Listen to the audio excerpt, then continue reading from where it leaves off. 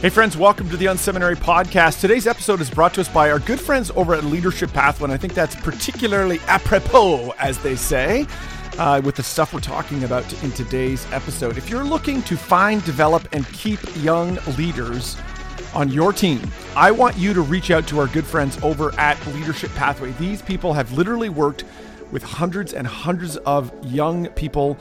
They've talked to candidates. They have a proven process for developing young leaders in your church. In fact, they've got a brand new ebook on the 5 core competencies at the heart of the leadership development process of every church that they partner with, and they're giving it to you for free. All you need to do is go to leadershippathway.org/unseminary to pick that up. Listen, I have a lot of sponsors on this show. Leadership Pathway is an organization that I am proud to be on the board of, to be helping be a bit of an advisor for, and I really just think that they do a great job, particularly with developing young leaders, and I'd love for you to learn more about them. Go to leadershippathway.org/unseminary to pick up this new ebook about the 5 core competencies that are at the heart of the leadership development process that they partner with. This is about developing young leaders. We all need next generation leaders in our church. Leadership Pathway, they are the experts at that. They have a proven process for doing that. They've done it with dozens and dozens of churches, literally developed hundreds of young leaders. You should benefit from their experience. Again, that's leadershippathway.org/unseminary today. Are you looking for practical ministry help to inform and inspire your leadership? Do you have a sinking feeling that your ministry training didn't prepare you for the real world? Hey, you're not alone. Join thousands of other leaders in pursuit of stuff you wish they taught in seminary. Welcome to the Unseminary Podcast, presented by CDF Capital, helping churches grow. Visit them at cdf.capital/unseminary. Well, friends, we're back with another Office Hours episode here at Unseminary. These episodes are really designed to help get you some support. Our motto here at Unseminary is always helping church leaders, and our hope is that these episodes are just one more way that we can help you. We'd love to hear from you. Drop by unseminary.com, look for the tab that says Office Hours, submit your question. We would love to feature your question on a new episode. Today's episode, we've got 2 really great questions from some friends. The first is all about really volunteer recruiting best practices. I dive into some stuff around what we should be doing on that front, particularly building new teams. And the second question is all about how do we reach people who might not normally attend our services, whether that be in person or online. I think you're going to love these questions. Let's jump in with today's episode.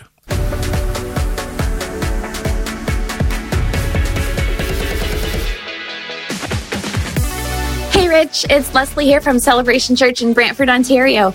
We've been around about 30 years and have a few hundred people that call our church home. And we've recently sold our previous location, and we're actually in the middle of a huge building project that we are so excited about. But because we're in the middle of a building project, it means that we are using a rented temporary facility for about a year until we're in our new home. A big challenge for us is that our rented space is smaller than we're used to. So we've had to split into 2 services on Sunday instead of 1, and we've never done this before. And it's posed quite a challenge for us. We just barely have enough volunteers to cover 1 service in this season, and now we're trying to figure out how to do 2.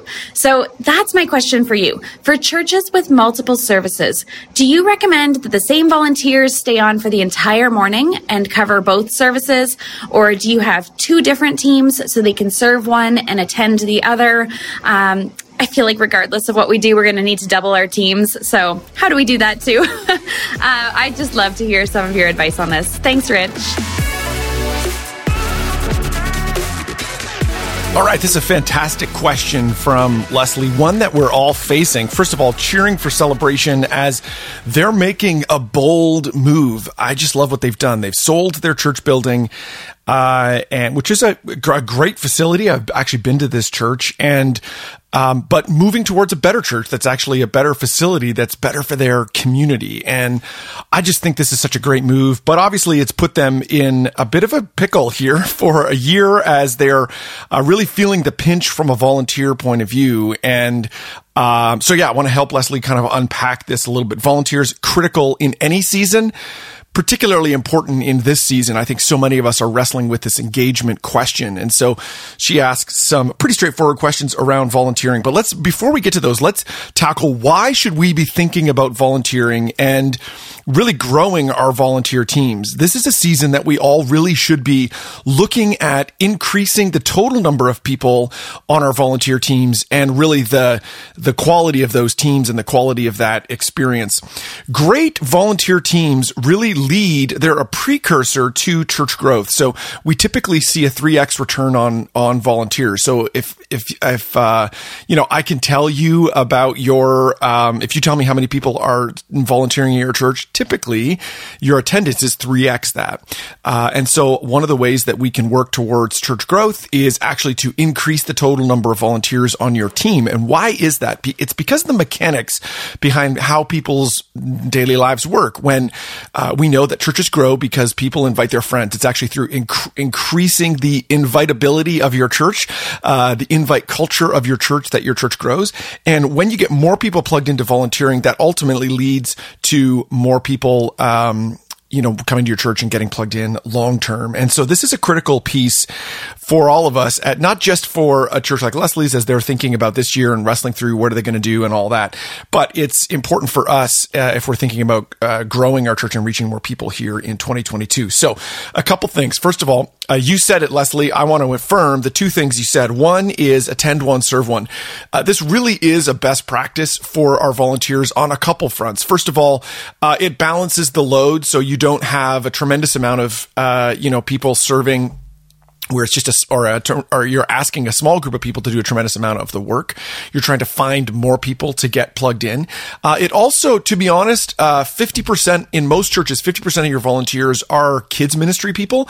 And if you don't do attend one, serve one, that's 50% of your volunteers that are not going to be connecting with what's happening in the adult service in quote unquote big church, in any given week. And so attend one, serve one values them and keeps them plugged into the community, keeps them, driving towards what it means to be a part of the church. And so you want to do that. You want to give them that opportunity. So attend one, serve one. I want to affirm that that's really the best practice of what you should be aiming towards. It sounds like it does make it more difficult because you're at least doubling the total number of volunteers that you need to have.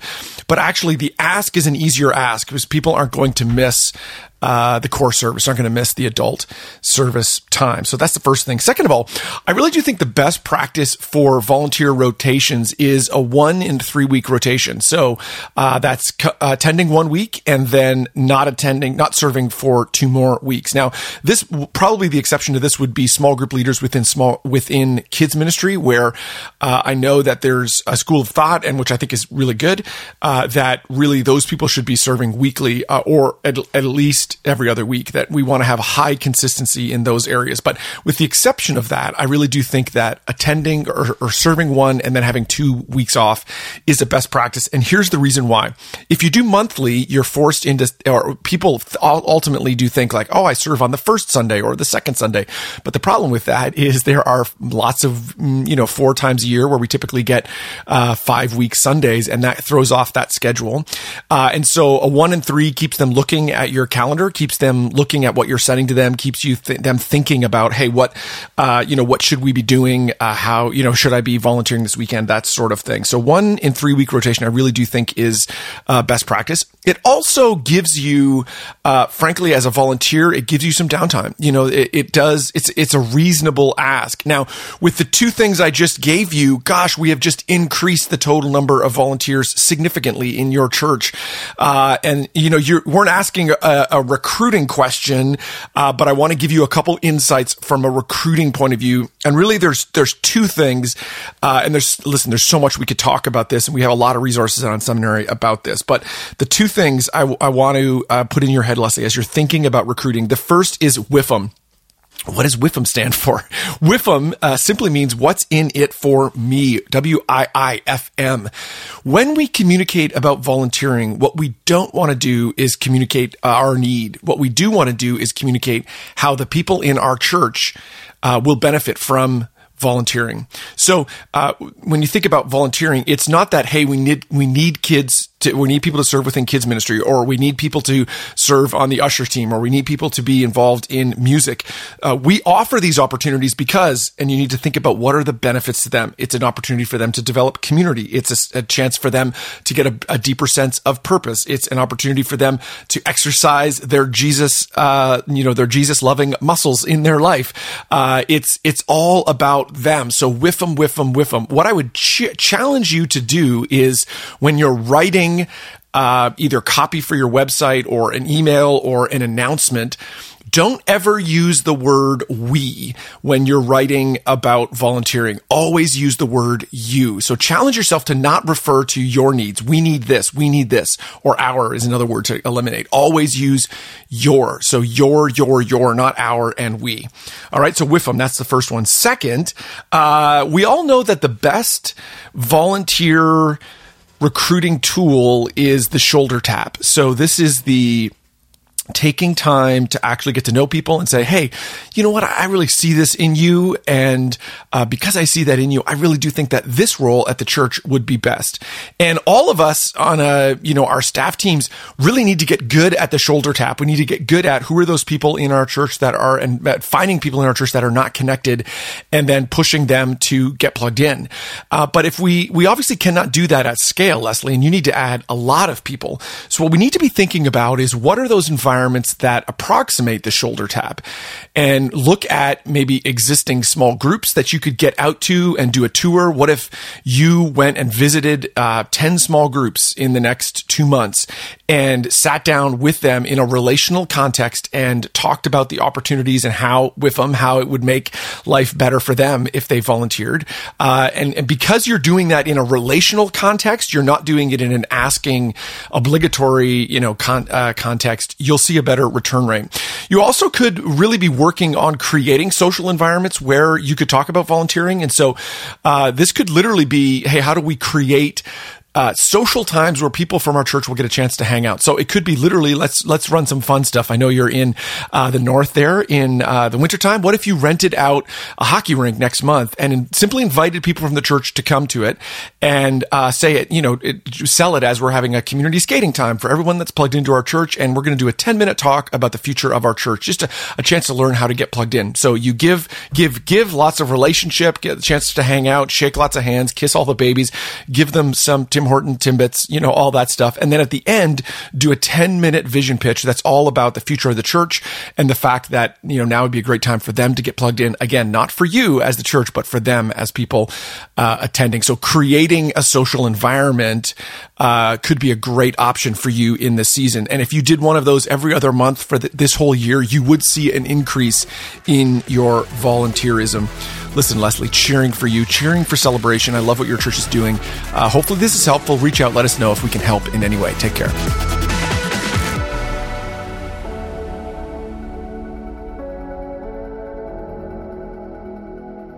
Hey, Rich Birch. It's Jeff Peters, Executive Director at LaCroix Church in Southeast Missouri. We are a United Methodist church with average weekly attendance, both in person and on the internet, of about 2,200 people, spread across 3 in-person worship offerings and 4 online offerings. And the thing that I've been thinking about, actually 2 things that I've been thinking a lot about lately, is how do we reach new people in our community who aren't going to attend a worship service, either in the building or online, as a first step or maybe even a next step? And then also, how do we build a more robust leadership pipeline that is not so staff-centric? Anyway, would love to hear your thoughts on this. Thanks. All right, fantastic questions from Jeff Peters from LaCroix, fantastic leader too. I just love this church. They are doing all kinds of really cool things. This is one of those churches that you would be well served by following. So 2 things. First of all, love that he submitted 2 questions. And I'd love if you submit questions to just submit 1. That's so fun, Jeff. All right, so 2 things. Let's dig into the invite culture question first. This is a fantastic question. How do we reach more people who who maybe are unlikely to come to our in-person services or unlikely to come to our online services. You're asking the right questions, Jeff, leaning in, thinking about growth, thinking about impact. Now, kind of overall, first of all, the way our churches grow is our friends invite their friends to come to church, whether that's online or in person. So what I'm not going to say to you is, hey, you should do a big push to do a bunch of Facebook ads, or you should do a mass dump of flyers, those sorts of things. Really what we want to be doing is looking for ways to turn up the invite culture. So time and again, the fastest growing churches in the country, when you dig apart what has gone on inside those churches, it's really about increasing the invite culture, the invitability of their church. But just wait, I do have some suggestions, some practical suggestions for you. The big idea is this: if you're trying to reach people who don't currently attend your church, rather than saying, come and see, what I really think you should be doing is going and serving. So go and serve. There really is huge opportunities for most of our churches to get out of our seats and into the streets to make a difference in our church. And there's two ways I want to encourage you to do this here in 2022. First of all, would be to get something on the calendar now where you're encouraging your people to get out of their seats and into the streets and actually do something to make a difference in your community. There's some churches that'll do the first Saturday serve where they'll literally canvass their community and say, hey, are there things that you need help with? And we'd love to send people to your house to help. And maybe you target 1,000 homes around your church buildings and go after those people and say, hey, we'd love to come and serve. And we're going to do that the first Saturday of every month. They call it First Saturday Serve. Or I know some churches that actually take a Sunday off in the spring, and they call it Service for Service. And so they take a Sunday, and instead of doing a normal, typical Sunday, they try to motivate 70, 80, 90% of their population that would normally come on a weekend. You try to get them motivated to go out and make a difference. We've done a ton of this over the years, and I can say that this does pay dividends in the long haul when it comes to impacting your community. Because rather than just inviting people in, you're going and serving them, and it gets your people in the face of other folks. Now, there's a ton that we could talk about here. You've got to make sure the serving experience is fun. You've got to make sure that it's the kind of experience that makes an actual difference. You've got to make sure that everybody's wearing a t-shirt. You've got to have some collateral available to tell people about the church. But that's another question, how to make serving experiences really the best for engaging in the community. So that's the one thing, is I would get it on a calendar. The second way is I would have your leadership team open this year to thinking about and really looking for opportunities where you could run towards a problem in your community. I really do believe one of my core convictions as a leader is that leaders run towards problems. Our job is to, when we see problems, to run towards them, to fix them. And that's the same in our communities. We want to find problems. And when things happen in our community, these are golden opportunities for our church to mobilize volunteers and to make a difference in the community. We had this happen last year in our church, and there was a tornado that went through. It was literally like once in a 20-year tornado. It does not happen all the time. It's not that we're not that kind of community. We're not a normal place for that. But and I was just so proud of my wife and the team because they motivated people to serve and not just show up on the first day to help people clean up, but actually within a week did a mental health clinic with a doctor from the community that's well respected to help parents talk to their kids about what happened. And, because they were finding all kinds of kids were having a problem, wrestling with and feeling like nervous about and having anxiety around the tornado. They did community fun stuff where they brought in food trucks and really tried to kind of celebrate the community rebuilding. And then over Christmas time, went back and invited people to come to church for a celebration at Christmas time. And this opportunity was not on the schedule. It was simply a leadership team that was postured looking for opportunities. And when opportunities struck, it's really saying, okay, we're going to jump. Now, a part of this, I would say, to make this work well, what you need to do is identify, to kind of have a identified number, maybe $10,000, $20,000 in cash available in your budget, that it's really just cash looking for an opportunity. And I can tell you that when you do that repeatedly, when you're seen as a kind of church that jumps in when there's problems, and you do that time in, time out, it will make a difference in the life of your church, and you'll see people who don't normally attend church come to your church. Again, it's not a one-off thing. It's got to become a part of your system. You've got to be the kind of church that people see as, wow, these people are actually good for our community. Again, so kind of looking for, so one, if we're looking for community service, one way is to kind of schedule it, get some stuff on the calendar this coming year. And the second would be to really have your leadership team postured, looking for opportunities. The other way I would also think about how do we build the kind of inflow of people who don't normally attend our church? We need to maybe look for some alternative invite environments. So these would be environments that your people could invite their friends to. And the two that jump to mind that I've seen consistently be great on this front, one is Financial Peace University. We know that people have problems with their finances. It's a pain point that people actually have. And Dave Ramsey does have a national platform and does have a way for churches to plug into providing a reasonable class that solves real world financial problems for people in a grace-filled way that's practical. And FPU is just a fantastic resource for that. And it can be the kind of thing that you could run ads towards or get your people to invite their friends to, hey, we're running a Financial Peace University over the next 10 weeks. We'd love for you to be a part of it. The other one is Alpha. If you're not familiar with Alpha, it's based around a series of questions that people ask, and their resources are just super high quality. They do a fantastic job. And again, it's an entire system. It's not a one-off piece, but it's a great place that consistently God has used to reach people in communities who don't normally attend church.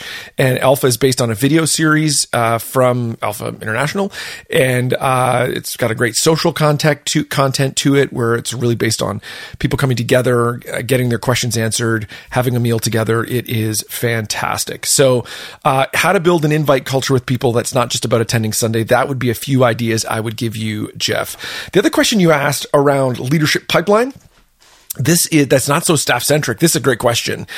Super insightful question. All of us need to be finding ways to develop more leaders. I'm going to try to go quicker on this one. But I do have a couple quick ideas. So the first is, what about running a book club? So book clubs are a fantastic way to develop leaders in an organic way. I love that our friend Dan Ryland said the best way to develop leaders is to get 10 people together in a room, give them a book and tell them to read it, and then get together every 2 months to talk about it. What if you structured a similar kind of thing this coming year? But you deliberately say, hey, what we're going to do is I'm going to target, instead of 10, I'm going to target 5 people who are great leaders.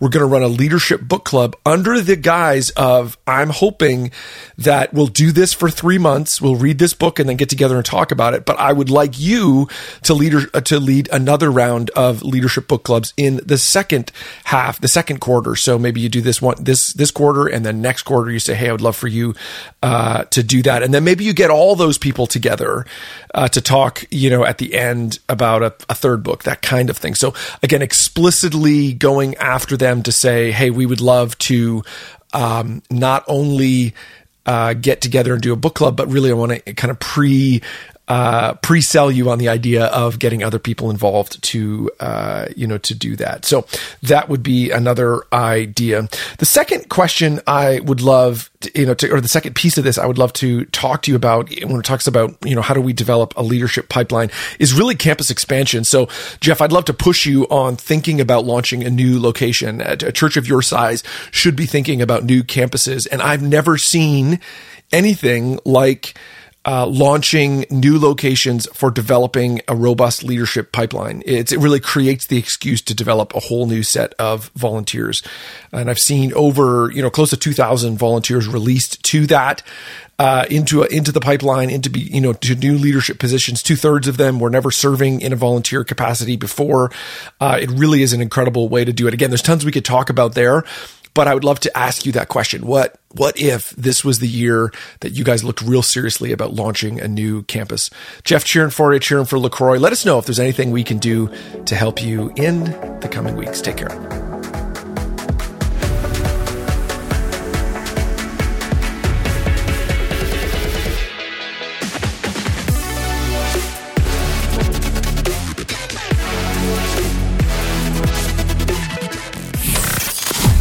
Thanks for tuning in to the Unseminary Podcast. Drop by unseminary.com for more helpful resources for you and your team. There you will find articles, online courses, and so much more. Unseminary, stuff you wish they taught in seminary. Presented by CDF Capital. Visit them at cdf.capital/unseminary.